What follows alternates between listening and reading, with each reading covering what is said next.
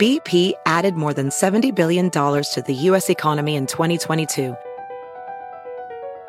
Investments like acquiring America's largest biogas producer, Archaea Energy, and starting up new infrastructure in the Gulf of Mexico. It's and, not or. See what doing both means for energy nationwide at bp.com/investing in America. Professional welder Shayna Ford used VR training developed by ForgeFX to hone her skills as a welder. The more time that you spend practicing it, that's what separates a good welder from a great welder. VR training can help students like Shayna repeatedly practice specific skills. Virtual reality definitely helps because the more muscle memory that you have, the smoother your weld is. Explore more stories like Shayna's at meta.com/metaverseimpact.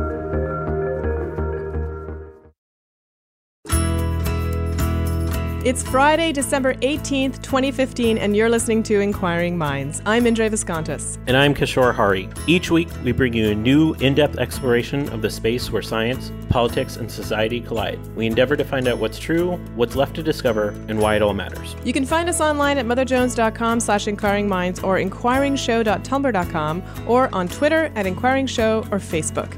And you can subscribe to the show on iTunes or any other podcasting app.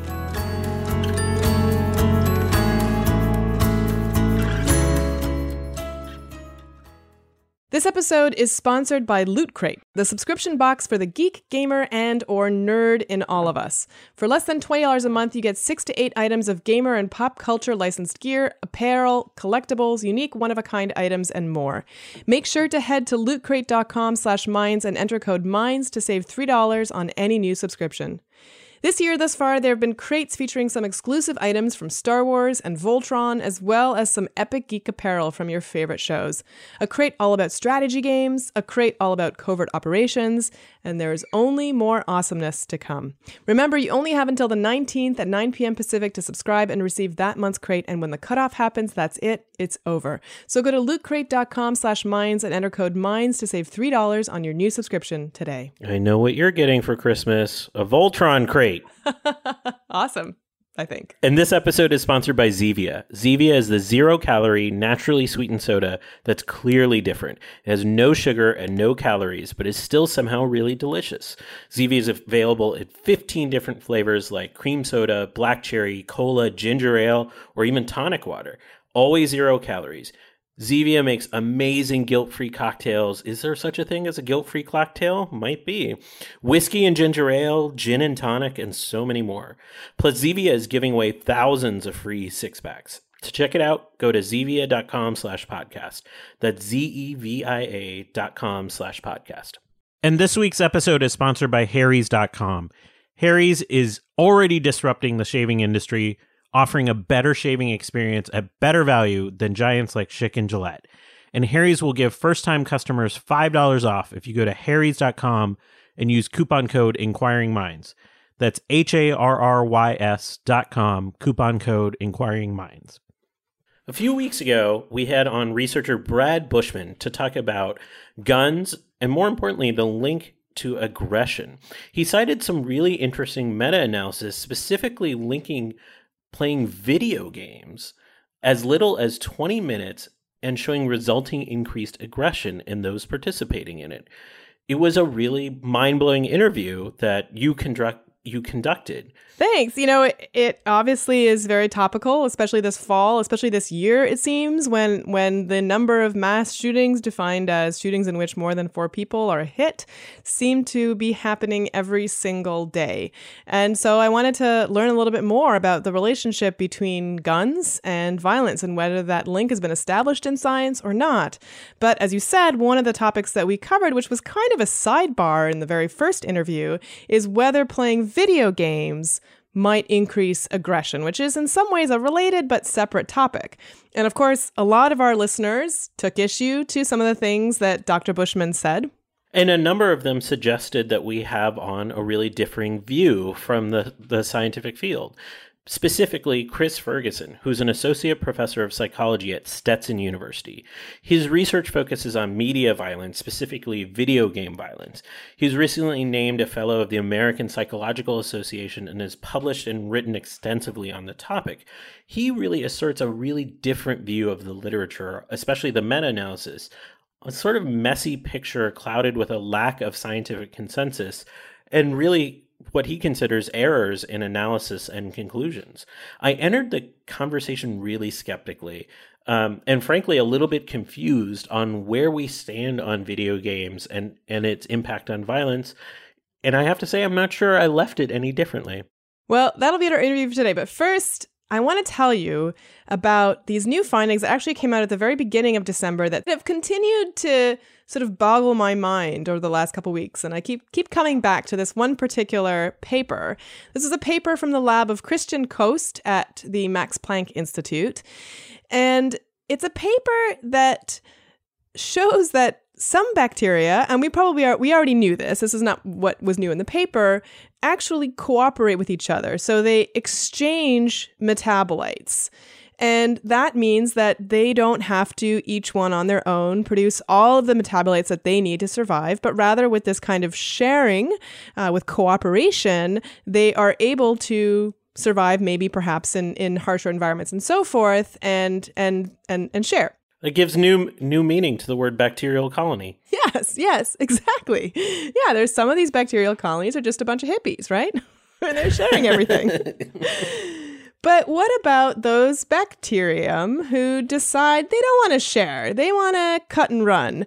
And you'd think that, and of course, because we can watch bacteria evolve with, not a lot of time, because we can watch them, overturn generations and generations and generations, that eventually this cooperative behavior would just be selected out, right? That it wouldn't be beneficial enough that these bacteria would continue to do it.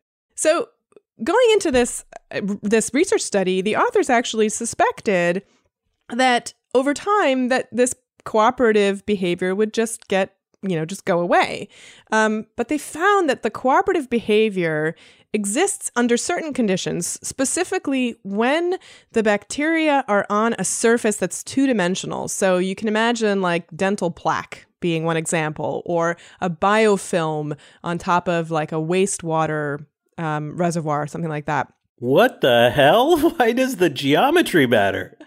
Well, I think the exact questions of why the geometry matter are not exactly clear, except maybe there's some suggestion that in three-dimensional environments, the bacteria who don't cooperate, who are cheaters, if you will, benefit more because they're able to get all the nutrition that they need and, they're not punished for not cooperating.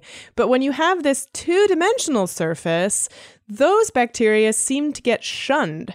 They seem to get isolated. So somehow the bacteria know who's cooperating and who's cheating, who's not providing any benefit to the group, if you will. And those auxotrophs, they're called, get pushed out to the periphery or to places where, it's maybe somewhat harder to live. And so they get shunned. Wow, that's fascinating. Did they shed any light on how that process works of them figuring out who the cheaters are?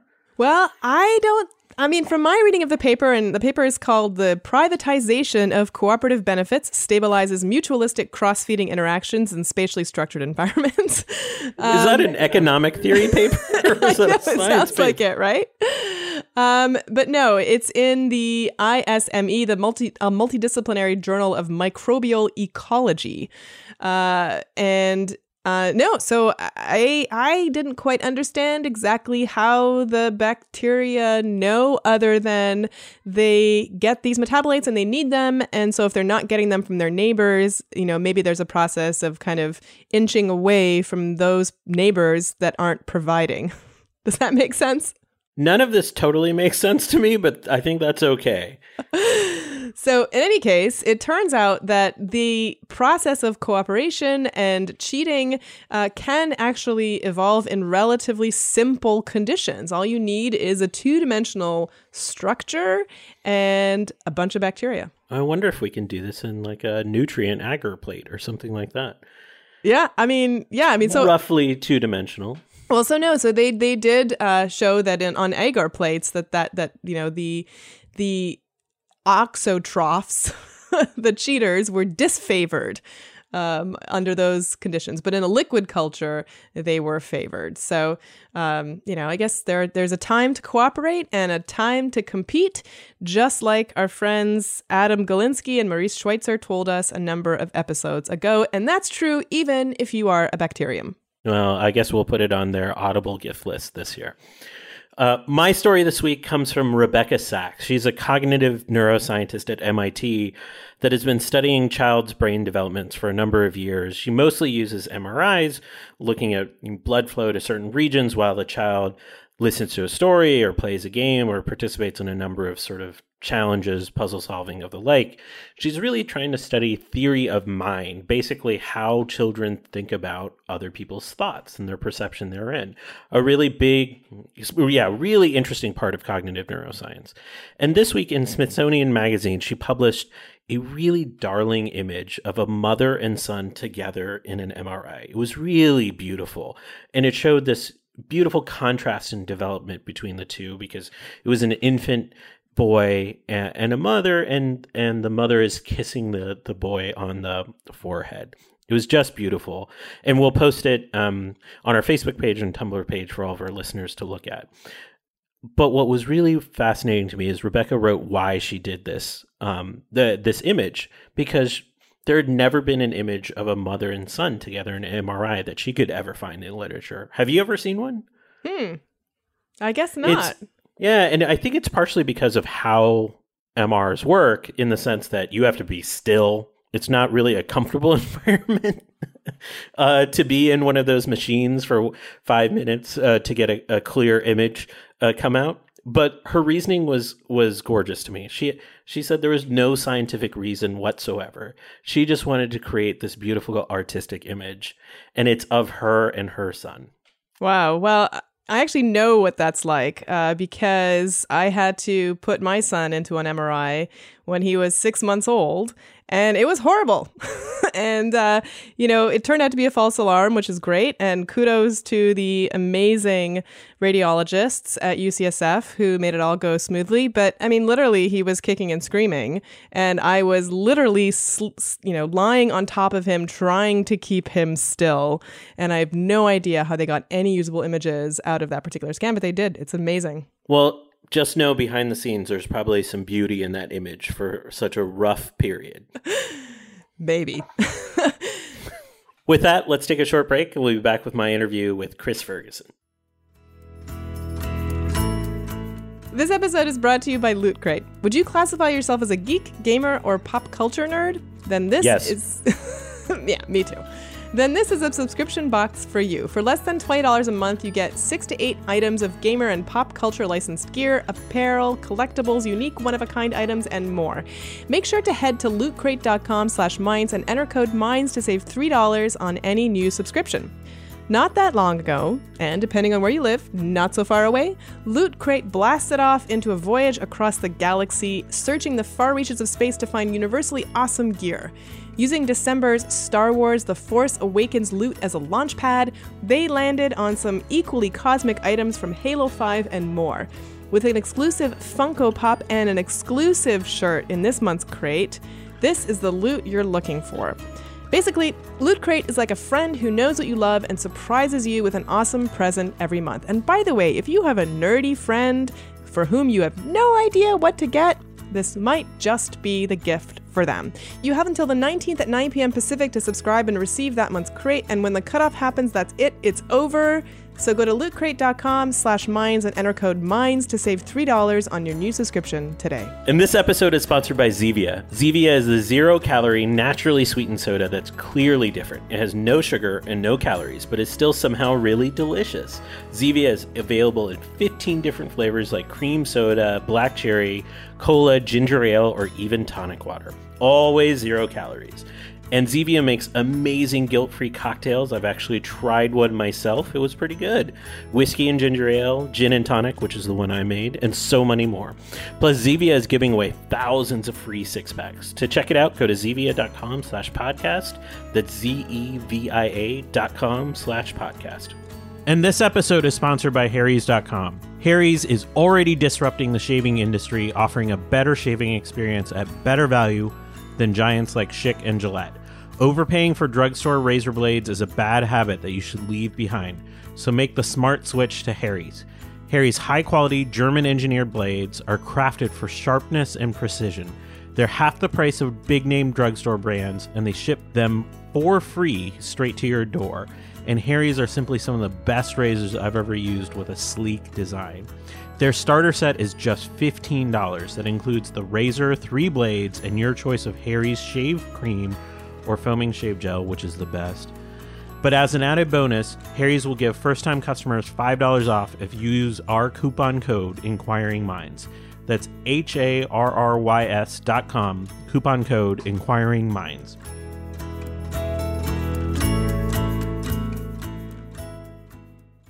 Chris Ferguson, welcome to Inquiring Minds. Thank you for having me on today. It's a pleasure. So we're going to be talking about violence in video games. But before I think we can really delve into the meat of the matter, I think we have to back up into a little bit of the history of why this became such a matter of focus in the public sphere. Can you give us a little bit of background of how this issue became so important and became a topic of interest in the scientific community? Yeah, sure. That's a great question. I mean, the short answer is that the sort of debates about video games really got wrapped into issues of violence and mass shootings in U.S. society. But it's actually kind of fascinating if you look at the history of what scholars have been doing with video games. Really, research into what we're calling violent video games began actually in the mid-1980s, with just a spattering of studies. And at that point, people were talking about violent video games being things like Pac-Man and Zaxxon and so on and so forth. And you did have a few politicians and activists that were out there saying that, these types of games or any type of game was causing mayhem among adolescents and violence and things like that. You had the U.S. Surgeon General at the time, C. Everett Koop, who said that video games were one of the leading causes of family violence. This was going back into the early 1980s, but from for the most part, then? From back then, yeah. From back then, again, we're talking about games like Space Invaders and Asteroids that but it was fairly uncommon still, and there wasn't really a lot of research being done, really even through the 90s. And when you would see people doing research on video games, it was usually just, some scholar would come in and do a study or two. They would then get bored and move on to other areas. And so there wasn't really a consistency among the scholars through the 90s. And for the most part, most of the scholars really kind of were upfront about saying up until that point, there really wasn't much consistent there in terms of finding effects. Some studies did, and some studies didn't find effects on, aggression or other types of outcomes.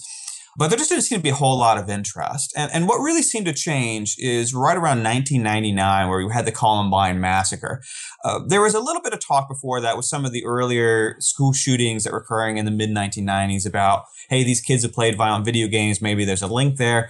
But it really was the Columbine massacre in 1999 that I think in a lot of ways really changed the social narrative about violent video games and changed the scholarship on violent video games.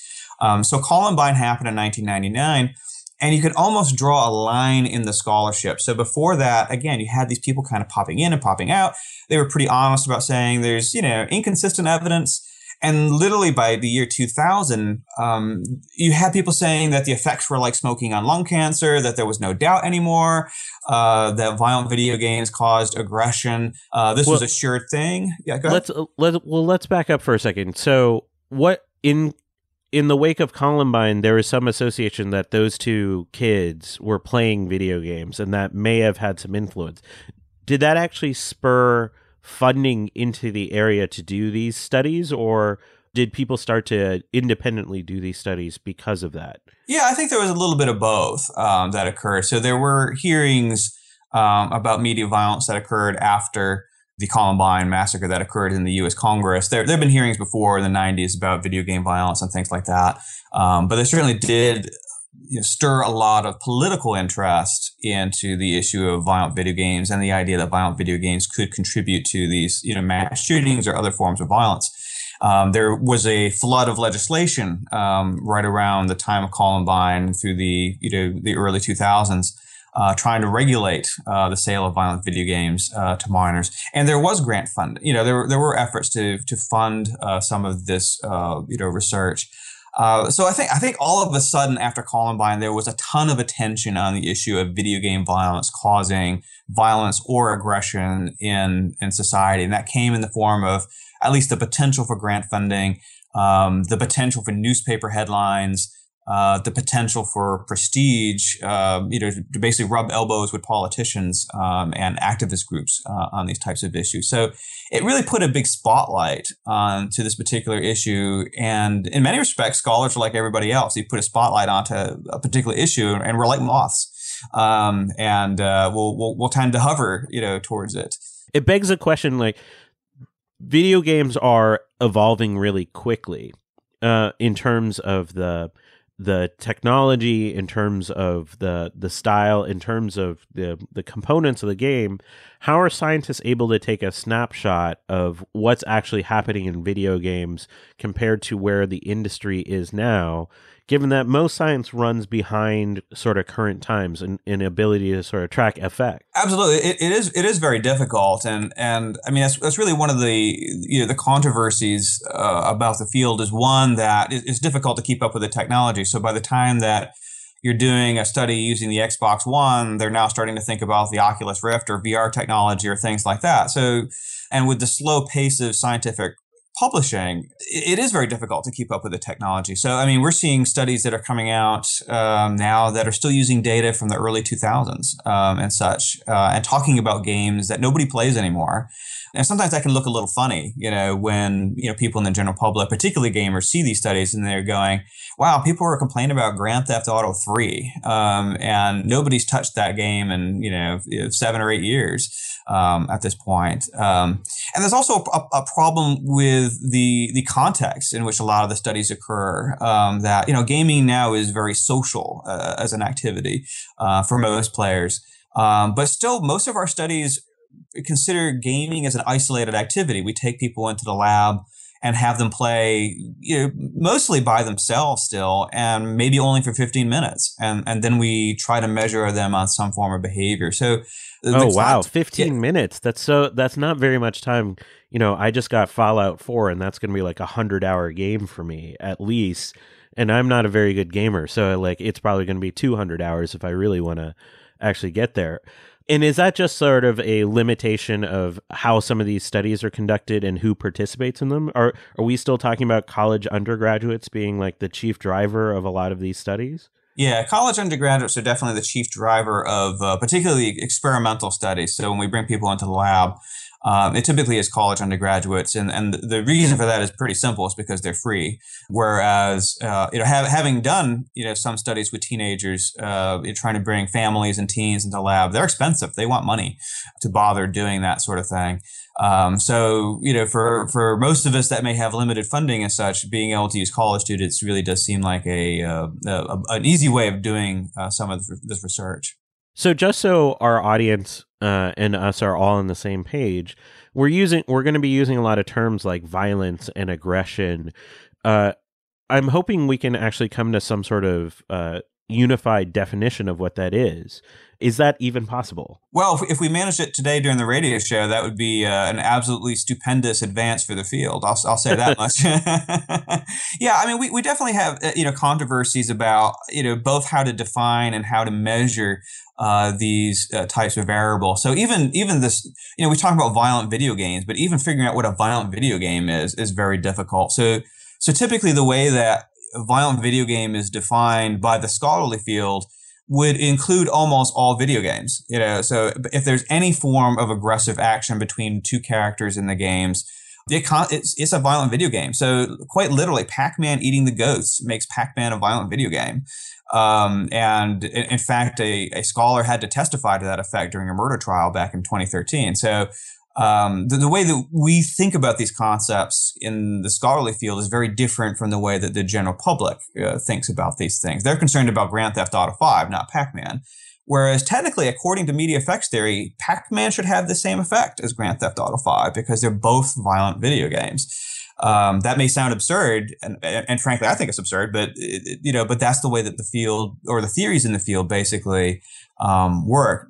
Now, what you have, of course, is with the outcomes, you're talking about things like aggression and violence, and they tend to be used fairly interchangeably, which is really unfortunate. Now, they're defined differently, but even the scholars sometimes will take a study where, they're having people give each other some hot sauce or bursts of white noise or having someone put their hand in a bucket of ice water.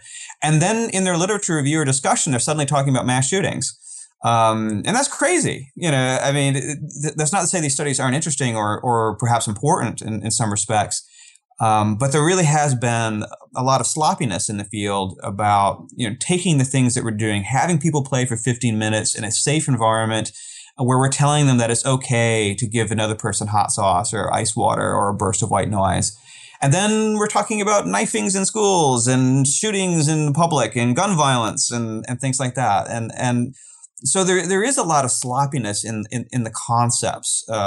Beyond the fact that I'm deeply concerned about psychology studies that still use hot sauce and ice water, I have to ask, is there something positive to report in the sense of are there studies out there that do a much better job of evaluating video games in a more current context?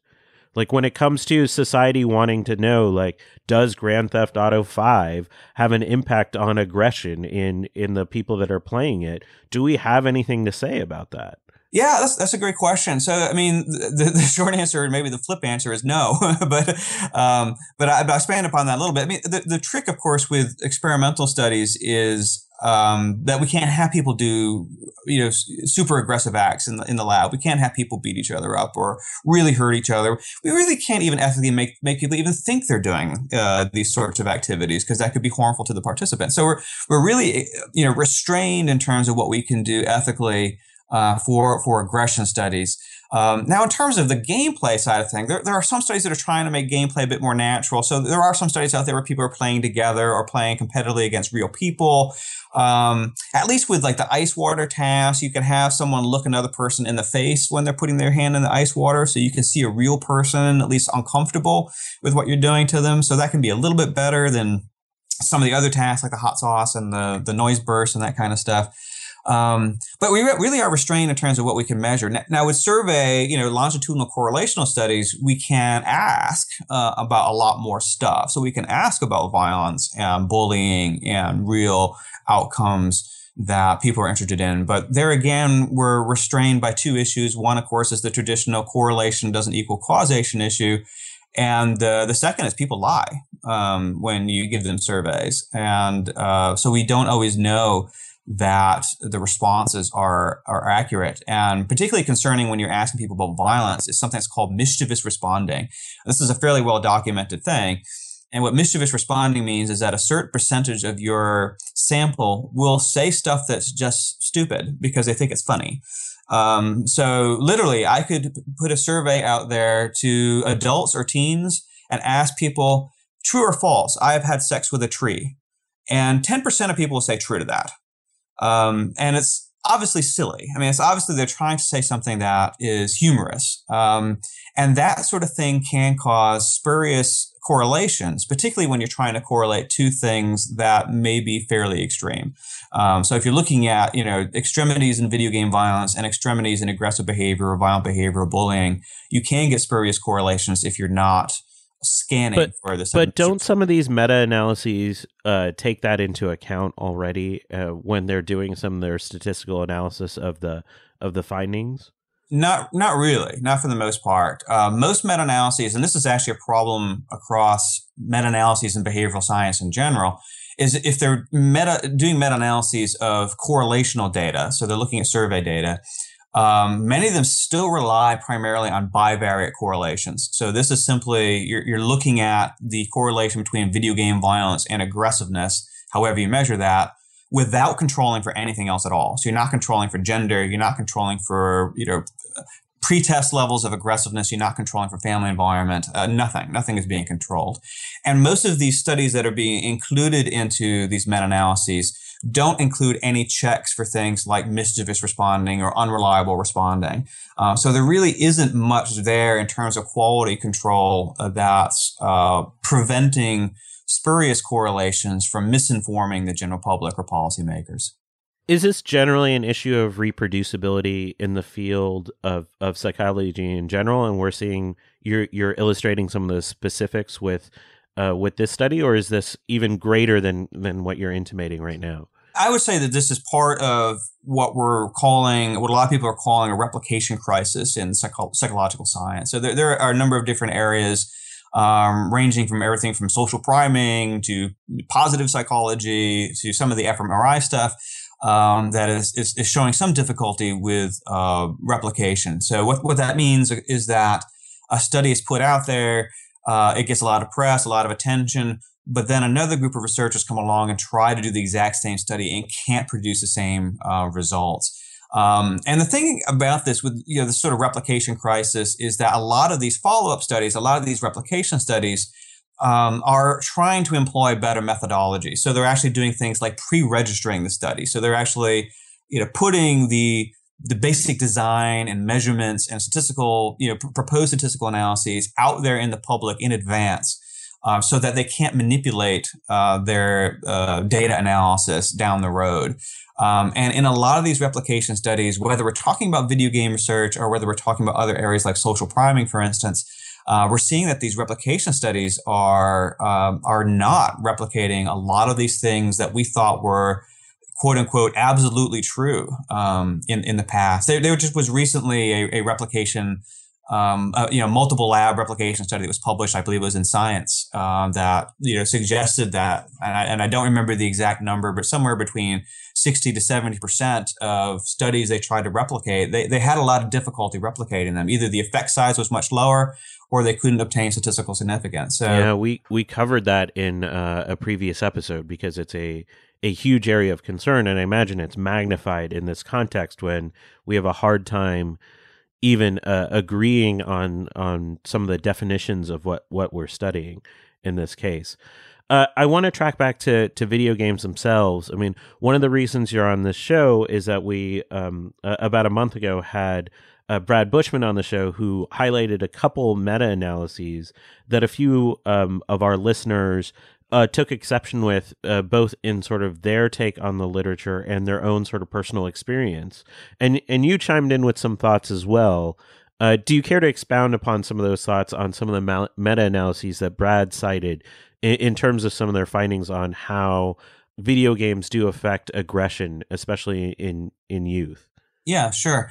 I mean, one of the first, concerns I have, with a lot of the way that the field is presented. So, so we talk about these meta-analyses, and there have been, at this point, I don't know, half a dozen, maybe more different meta-analyses looking at video game violence or other forms of media violence. And just like the field in general, the meta-analyses are all over the place. So there are some meta-analyses that suggest that there may be some small effects for video games on aggression, and there are some meta-analyses, including some that I've done, some that John Sherry has done, that suggests that the effects are either minimal or might be explained better by things other than the violent content in games. And so my first concern, of course, is with this idea that some people only mention studies that support their particular view. And of course, we all have opinions and we all have views about how this stuff works or doesn't work. But I am concerned about sort of maybe the ethics, for lack of a better way of thinking it, of the way that we communicate our science to the general public. And I take exception to, in general, when scholars only mention, it's what we call citation bias, right? When scholars only mention studies that support their own personal views. And that seems to me to be a very anti-science type of practice. But even if we look at these things, what you tend to find is that, in some of these meta-analyses, you find small but significant bivariate correlations between violent video game playing and aggressiveness. Usually, for the more statistically minded people, an effect size of about a correlation coefficient of about 0.2. So we're really talking about 4% of shared variance between violent video game playing and aggressiveness. But what these meta-analyses, including Brad's, which is sort of interesting, find is that when you control, even for things like gender or for longitudinal studies, time one aggression, sort of pre-existing aggression, those correlation coefficients drop to very close to zero. So you might be talking about a correlation coefficient about 0.06 or 0.07, less than 1%, or even really less than 0.5% of shared variance between your variables, controlling only really for one or two things. And that oftentimes doesn't get communicated very effectively either. And the third thing is we have a problem with this field with something called publication bias. So we know pretty effectively, pretty reliably at this point, that we've had a problem with a reluctance in the field to publish null studies, so studies that don't find effects. That's like a science-wide problem. Yes. Yeah, it absolutely is. And of course, it's even a bigger issue in some areas like medical science, where the issues may be whether you get a particular surgery or medication or not. I mean, we can imagine the dramatic impact of publication bias in some of those other fields.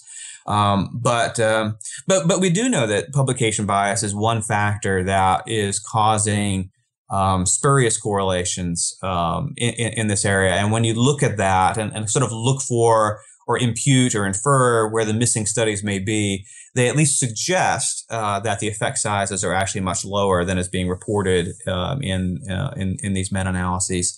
And really, the other thing too is these meta-analyses don't really look at some of the lack of standardization of aggression measures, some of the research or expectancy effects. So in my recent meta-analysis that just got published in September, one of the things I looked at was citation bias, was, when scholars are only reporting research on one area of the field that supports their personal views and not acknowledging null studies or studies that conflict with their personal opinions.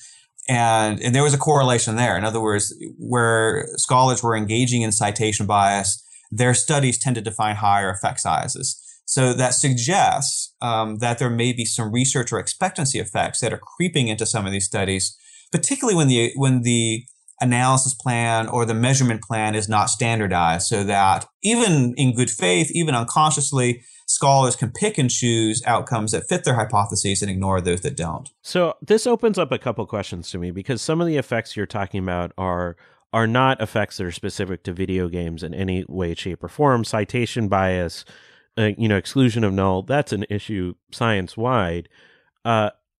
Usually, like, that is addressed to a certain extent by just the size of the field studying the topic, that we can sort of at least come to some sort of consensus around it, just because the sheer number of studies out there and the people looking at the topic. How big of a field is this? How many people are actually really studying aggression in video games in a significant way? Sure. It's dominated by a relatively small group of people, but there's a much larger group of people that are interested in it and doing research that are perhaps less dominant, players. So I would say there probably are 6 or 7 individuals who have been historically dominating in the field. And those were in many ways sort of like the post-Columbine era types of folks, people that have been doing television research, television violence research for years or decades before that, now getting involved into video game violence research. So I think that, post-Columbine, a relatively small group of scholars really kind of set the agenda and the tone of changing in the late 2000s, so 2005 to 2010, when you saw more people coming in, a lot more skeptical views, perhaps some younger scholars getting involved in the field. So, at this point, I think the field has, expanded quite a bit and blossomed quite a bit, and there are much more people getting involved. But there still is that dominant core group of individuals that I think, have certainly been highly influential. They're probably at this point, if you're looking at really video game and aggression studies, they probably are getting close to about 200 studies. A lot of them are college students at this point in time. But it's really, really difficult to make any kind of consensus statement based on those studies, because they're all over the place. There are some that find effects. There are some that don't find effects. There are some that suggest that playing violent video games may actually reduce aggression. That's probably the smallest pool, but there are some of those studies as well. For as much attention as this topic gets, 200 studies actually doesn't sound like a whole lot to me, given that this isn't a U.S. specific issue by any stretch of the imagination. This is really an international issue. The number of people playing video games around the world continues to rise in a significant way, and the size of that industry continues to grow. The one thing I really want to poke at is, you really illustrate this idea that there's not an idea of consensus around this. There is a lot of disagreement within the scientific community on what's true. Is there something that you do have any sort of consensus about in this field? Not much. Probably the closest thing I would say that people have to a consensus is in a related area, and I even hesitate to use. So I have objections to the use of the word consensus anyway, but that's a whole different issue. But probably the closest thing you can say to there being a consensus is that people probably would agree, or scholars would probably agree, for the most part, that there are probably some folks out there who show something that looks vaguely like video game addiction somewhere. But that's about the closest we can say. And what exactly we mean by video game addiction and what that means in terms of how serious it is, how prevalent it is, nobody agrees on that. But probably, 90% of scholars that are involved in video game addiction research would probably agree that there's an animal out there that exists that probably is this thing. But whether we should be comparing that to heroin addiction or gambling addiction, or whether it's 0.01% of the gaming population or 10% of the gaming population, how to measure it, no consensus on that. So there really are very, very few things that we really have any kind of true consensus on with video games, other than a lot of people play them. So in your opinion, then, is there a warrant to keep studying violence and aggression in the context of video games? Is there enough positive findings in the field that suggest that we should study this area a whole lot more? Or are we at a point where we don't even have the answer to that question? I think, quite honestly, if you're thinking of this from a public policy, funding sort of issue, my personal opinion is that if we're really thinking about reducing gun violence and thinking about where to spend our money, I think this area is done. I think that if we can't find anything consistent or meaningful after essentially 3 decades of research, it's time to move on to other things that may be more pressing and more important. That's not to say that there shouldn't be people studying it. So in some ways, I'm thinking differently from a taxpayer perspective versus a scholar perspective. I would never discourage people from studying it. However, do I want my tax dollars going to fund it? I'm not entirely sure. And I think that... And why do you say that? Because it's impossible to get any return on that investment, or is it just not the right question for society to be asking? What perspective are you bringing to that opinion? A little of both. I think that, certainly there, again, thinking as a taxpayer, there are so many issues methodologically with the field that I'm not sure it's ready for prime time yet.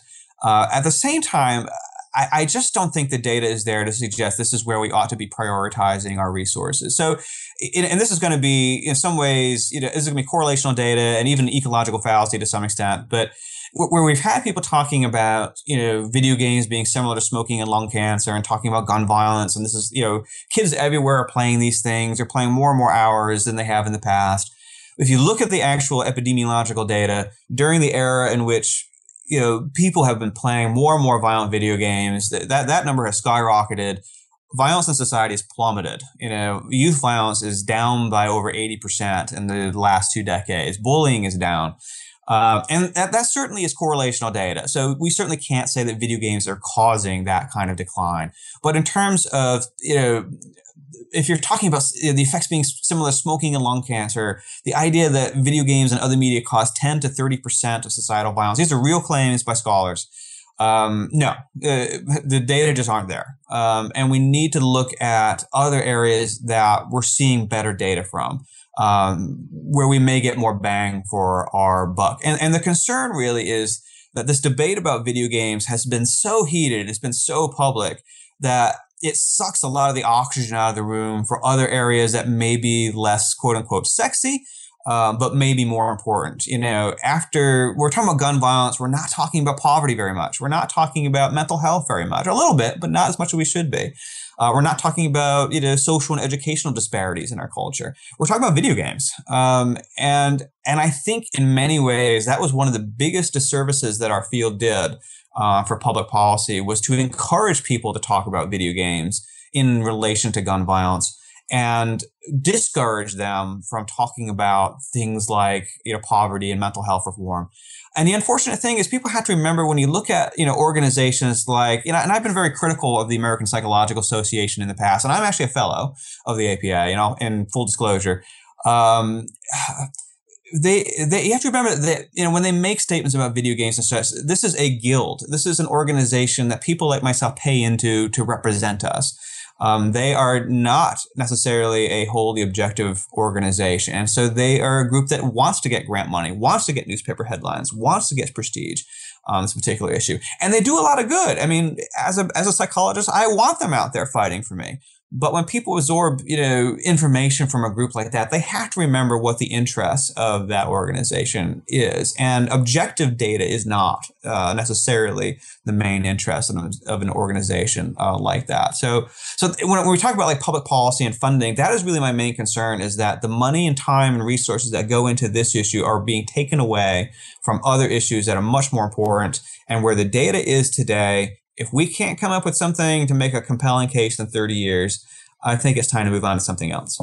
So if you're suggesting that how we've studied violence in video games hasn't been done well, or even greater, not necessarily the right thing to be studying, is there something that we should really be looking at within the video game realm that is actually interesting to sort of poke at now? Yeah, sure. I think that, one of the interesting areas that's going to get a lot of attention forthcoming is the issue of how female characters or women are presented in video games. So there's been a lot of attention to this issue with the perception that there is a sexualization of female characters, or that female characters are placed in minor roles and cliche roles like the damsel in distress type of roles. And so there, particularly in certain genres of games, there aren't as many or enough positive portrayals of strong female protagonists in a lot of games. And these are similar to issues we face in movies and television and other forms of media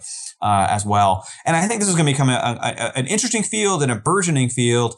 And I think it's one that, as we're really just starting in this area of research, we want to learn from the mistakes of the video game violence debate in order to make this as rigorous a field as possible. And one of the things we have to remember is that we have to separate our activism from the science. And I'll say up front that I consider myself an activist for better representations of female characters in video games. But I think that activism and scholarly inquiry have to be two different processes. So if we're looking at effects, the idea that, more sexist portrayals of females and video games may have certain types of effects, whether that, increases body dissatisfaction in female players or increases male hostility towards women and male players, we have to remain aware of the possibility that the effect might not be there. But that doesn't necessarily decrease or diminish our activism efforts. So if we're going to be an advocate for better representation of females, I think one of the big mistakes is to tie that to the idea of effects. And I think that is the mistake really that happened with the video game violence debate. Is people were sort of conflating the activism, their objections morally to violent content, with the idea that if it was offensive, it also had to be harmful. And those are two very separate issues. And if we're going to delve into this issue of the way that women are represented in video games, I think we have to keep that separate. And sort of the example I use is sort of a good example out of the video game violence debate is the way that the International Committee for the Red Cross addressed violence in war games. And so they were concerned about war crimes being portrayed in a lot of action-oriented war games and such. When you say war games, what do you mean? Well, really, we're talking about, first-person shooter military-themed games like Call of Duty, Medal of Honor, things like that. And so they were, sort of concerned on an advocacy level about, you be in these games and shoot a bunch of people, and sometimes those might even be civilians in some of these games, and there really were no consequences or no discussions about, those types of issues. And so the International Red Cross really kind of addressed this issue in a very smart way, I thought, and that they didn't come out and make claims saying that playing these games are going to cause kids to become war criminals or make them more violent. They really just kind of came out and said, hey, look, here's the way that things are being represented in these games. We're concerned about that. Here's how we would like to see things be represented in at least some of the games. It doesn't have to be every single one. We're not asking for people to get rid of war-themed games. We're not asking people to get rid of violent games. We would just like to have a few of these games actually kind of bring up war crimes and discuss them or present them in an intelligent way so that players are given an opportunity to think about the ramifications of war crimes and things like that. I thought that was brilliant. It didn't put the industry on the defensive. It didn't discredit itself by making broad claims of effects that, can't be substantiated. So we return that to, the issue of the way that women are represented in video games. We already have a few studies that are coming out, and they're already following the same pattern as the violent video game stuff. So some studies are suggesting that players may see an increase in sexism or body dissatisfaction. Other studies are saying there's no effects for more sexist portrayals in video games. So for people that are thinking about advocating, including myself, for better representation of female characters in video games, I think we need to take that out of the effects type of debate and focus if you're going to advocate, be an advocate and admit that this is an issue that morally you would like to see things improve. And there's nothing wrong with that. Trying to tie that into this is a public health crisis is probably a mistake and could actually backfire down the road. So I'm a sort of moderate gamer. I don't quite assume the title of gamer in its full glory as a hardcore gamer for sure. I'm curious what you would tell a person like me that's sort of I play about what the science says about what my habit is actually doing to me, what its impact on my life is. If there's anything to say at all. Yeah, I mean, the reality is as long as you are going to work and paying your bills and spending time with your family in a way that's keeping all of these other entities happy, you're basically meeting your other life responsibilities, then things are fine. It's really not something to worry about. If you're skipping work or you're not spending time with your kids or your wife or spouse, in order to play video games, then you may want to start to ask yourself, am I playing too much? Have I let my habit get out of control? But of course, that's the same for any habit that you may get involved in if you're spending too much time with it. For the most part, the main effects of gaming are the same as any other hobby, for the most part, that it reduces stress to some extent. It gives you something to do. It's an opportunity to socialize with others. And just like any other hobby, sometimes it might irritate you and you may get a little bit angry. Instead of thinking about games being similar to smoking and lung cancer, we really ought to think about them as being similar to playing cards with somebody. For the most part, it's fun, it's social, it's a distraction. Every so often, somebody loses and throws the cards across the room. And that's about it. That's about really what we're talking about. So I think you're good to go. On that wonderful note of rage quitting, I think we'll call it an interview. Chris Ferguson, thank you so much for joining us on Inquiring Minds. And thank you for having me on today. So I had a really tough time in that interview. And I will acknowledge to our listeners that I was just getting over, I was probably in the middle of a bad cold during it. So apologies for my hacking and coughing that you probably heard in the background.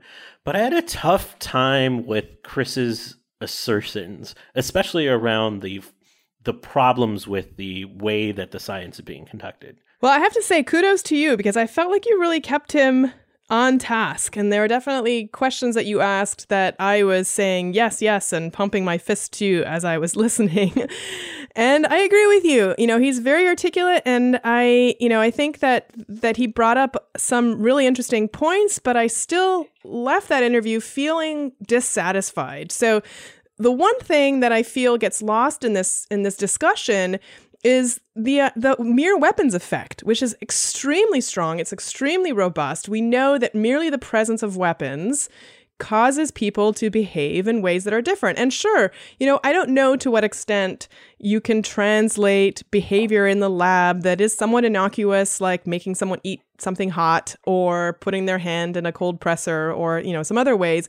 But we don't really have other ways of measuring aggression and violence. And when we have, or at least not, and when I say we, I mean people who actually do the research, clearly not me.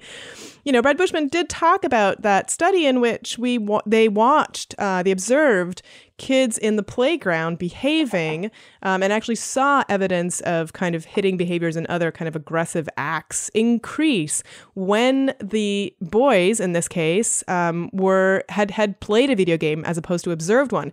And, so the mere weapons effect he did not address, and I don't know how he would address that. But it makes me feel that you can't even really have this conversation without at least, acknowledging that there is this strong and robust and, multiply replicated effect. Let me play devil's advocate for a second. Sure. So one of the things that Chris asserted that rang true to me was that the research that's being conducted on a lot of these video games is not consistent with the video games that are being played now. They don't include these social elements, which is a strong part of gaming nowadays. They don't include the types of games that we're really referring to now. They're still playing kind of old school games. Did you find that argument hold water to you? No, but that's just not true. I mean, there are certainly more recent studies that I've read of people playing first-person shooter games. And there are studies of people who are playing against other people, or at least thinking that they are playing against other people. So, I mean, maybe that was true of a lot of the studies that, happened 10 years ago or even 5 years ago. But certainly in the last few years, I've read studies of neuroscientists who have looked at people playing the exact types of video games that seem to be most popular. And, I think that that's only going to increase. So his call for stopping funding to this research seems completely misplaced to me. I mean, if there really isn't a consensus yet, I don't understand why it's a waste of money to continue to study this when there clearly are disagreements, according to him, amongst the people who are researching this. Although I do also, on that point, want to read the title of an article that Brad Bushman published in 2014 in the Journal of the Psychology of Popular Media Culture. So I don't know what the impact factor of this particular journal is, but I assume that it went under peer review. And the title is, "There is Broad Consensus. Media researchers agree that violent media increase aggression in children, and pediatricians and parents concur." So I don't know about the pediatrician and parents part, but the fact that Bushman got a paper published in which, there is a peer-reviewed, that there is broad consensus. I mean, it suggests that, I mean, and again, I don't know to what extent this is something that how we define scientific consensus, right, is probably up for debate. Is it enough to have a handful of researchers, like Chris Ferguson, for example, who don't agree and vehemently don't agree and do work in this particular area, to say there isn't a consensus? But, in this paper, Brad Bushman and his colleagues talked to 371 media psychologists and mass communication scientists, and they, who completed an anonymous online survey. And the overwhelming majority of researchers believe that violent media increase aggression in children. Now, I don't know how much that translates to adults, right? That particular paper, I don't know. So it's possible that there's something special about children. It's also possible that children have been more studied, since that seems to be an issue that is probably of more important to people who are really interested in this topic, right? Since children can't give themselves consent, right? They're not adults. And I think this is actually what you're pointing to is probably the crux of the takeaway for me is we can't assess where the consensus is. We're not psychologists that have studied this issue for a decade. And we can acknowledge that there are conflicting reports, but it's hard to figure out where where the consensus lies. But what I walked away from is the kinds of questions that most people that I talk to, like the everyman on the street that plays video games, wants answered. Does playing this video game for a couple hours where I blow off steam make me more aggressive and more violent? We don't have clear answers for those people yet. And the question Chris was really putting forth is he was really saying that it's probably going to be unlikely we ever get to an answer for that everyman question, which seems unreasonable to me. I mean, I think there's still a lot we can learn. I think that there is plenty of evidence that it has an effect on you. I mean, for one thing, if it didn't raise your heart rate, for example, and give you an adrenaline rush, would you keep doing it? No. But, the running on a treadmill will make you potentially more aggressive if somebody startles you from behind, for example, because you are in this heightened state, right? Physically. So, I think the question is, to what extent does playing a video game, more specifically go above and beyond the kind of heart rate increases that can happen with exercise or in other conditions that can affect your behavior. So, I think it's kind of, missing the point to say, look, there's just no evidence that video gaming has any effect on how you feel. It certainly does. Otherwise, you wouldn't keep doing it if it didn't have any effect on you, right? Now, that doesn't mean that necessarily it's going to make you more likely to go and, shoot up a school. That link hasn't been made yet, obviously. But it also... I also feel like we kind of want to understand what are those changes and why, in some people might they be larger or smaller. So, for example, there are studies that suggest that there are certain personality factors, like impulsivity, for example, that mediate whether or not you sort of have a bigger effect on your potential for aggression and so forth. But I think saying that, we've been studying this for 30 years and we haven't come to a consensus, so we should just stop studying it, really misses the point that even if you're a video gamer, I think you would want to know. I mean, I'm a musician and I want to know exactly how music affects me for so many reasons, the littlest of which says, so that I can understand myself better and so that I can make more rational decisions about my behavior, knowing that certain impulses or, that the kind of decisions that I make after I listen to music or after I play music might be influenced by my internal state. So I think it brings us to the interesting place, and this is a place where science and society really collide.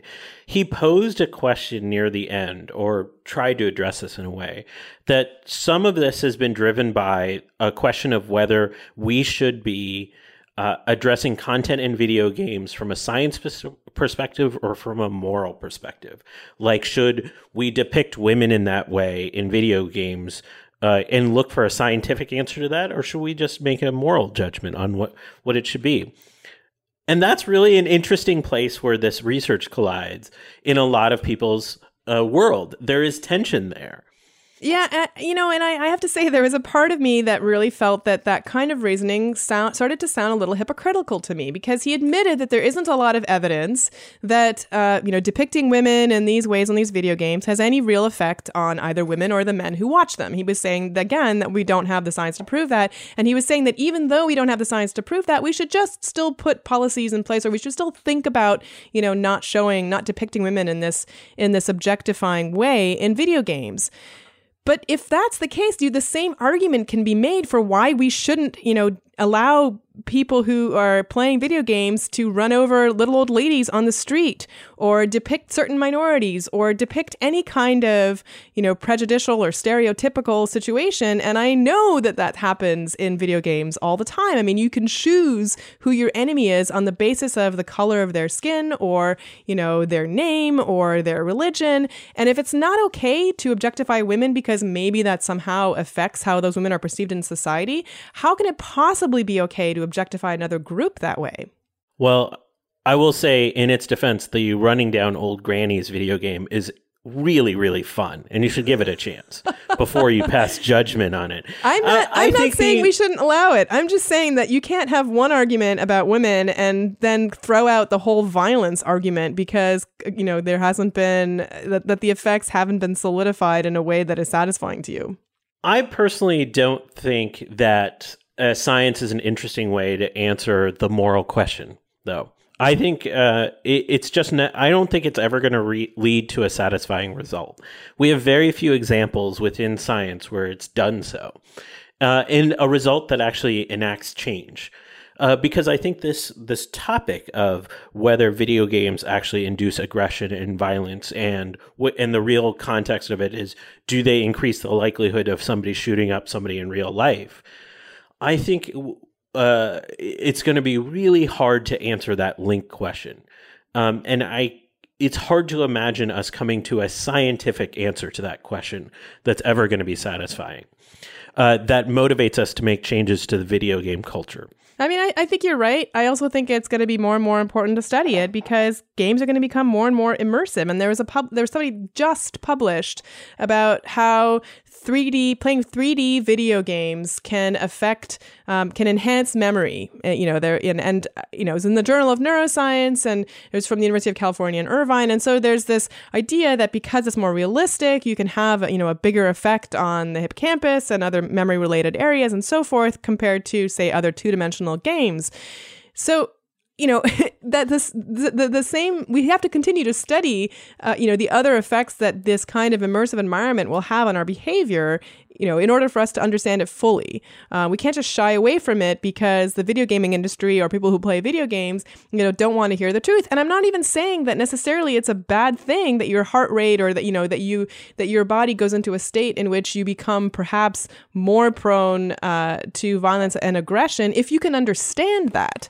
Maybe then you just need to make decisions. Like, for example, we don't allow people to drink and drive because we know that after they've been drinking, they don't drive very well. So maybe we need to put, some kinds of checks and balances in place like that. Like, take a breather after you've been playing the video game for 4 hours. Don't argue with your partner as soon as they come home, because maybe that makes it more likely that you will engage in a pattern of domestic violence. I don't know. I think the question mark is still there. But there is one more thing that I wanted to just give a quick rant about. You are fired up about this. Sorry. And that actually gets to, I'm sure some people will say, oh, you clearly have a bias against video games. This is clearly motivating where you're coming from. And that's absolutely true. I don't. I probably do. I just don't play video games. So all I know is from what I've observed and read and seen and the opinions that I've formed. So maybe I would think very differently, if I was a true gamer.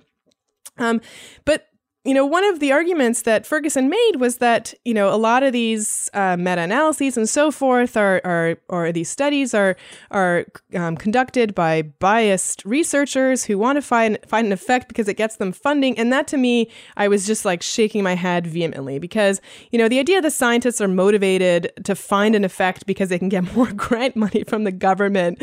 I mean, come on. If you really wanted to make money doing research and your interest is in video gaming, isn't it possible that you could get more money from industry if you could show that video games don't have an effect and they're perfectly safe for your 14-year-old child, right? I mean, it seems to me like that argument had no basis in reality.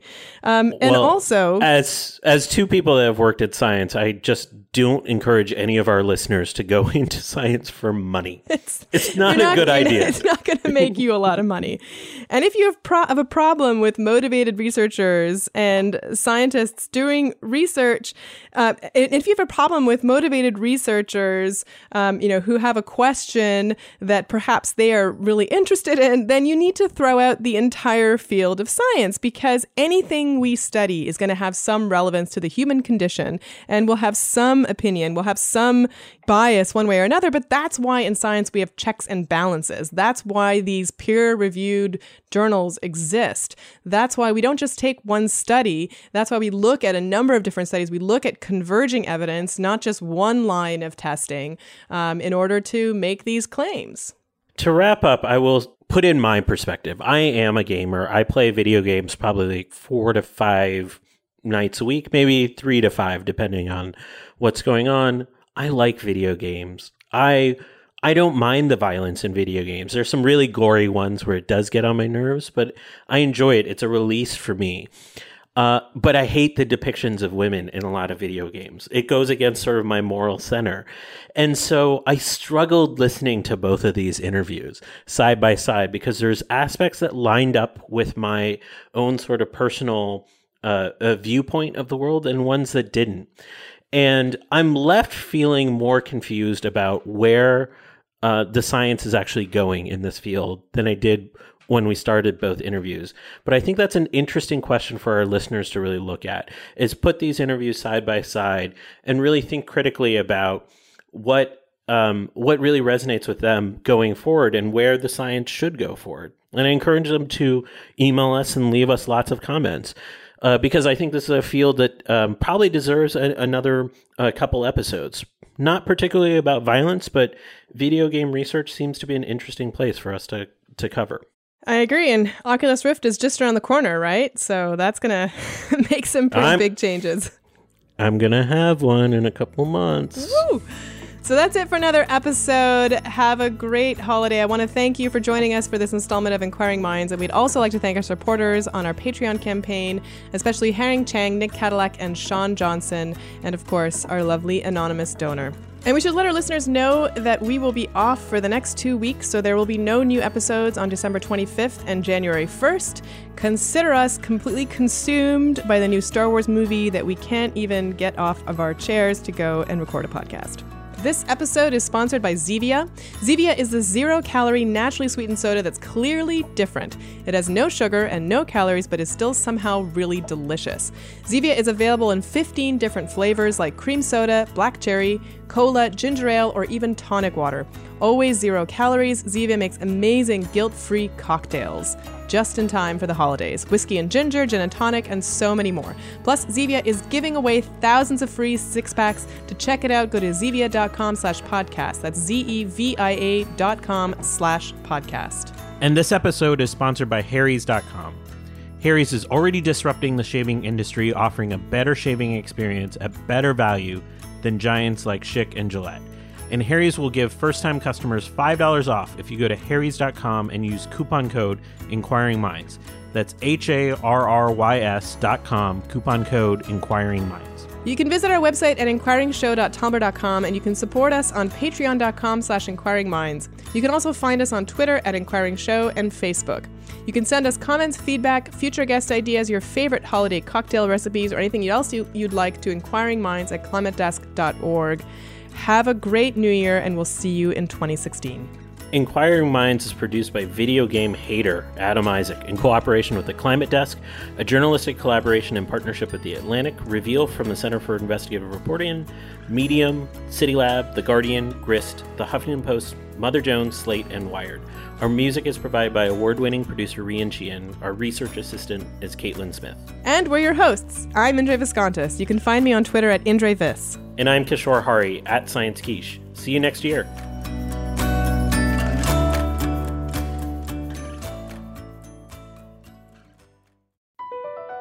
Across America, BP supports more than 275,000 jobs to keep energy flowing.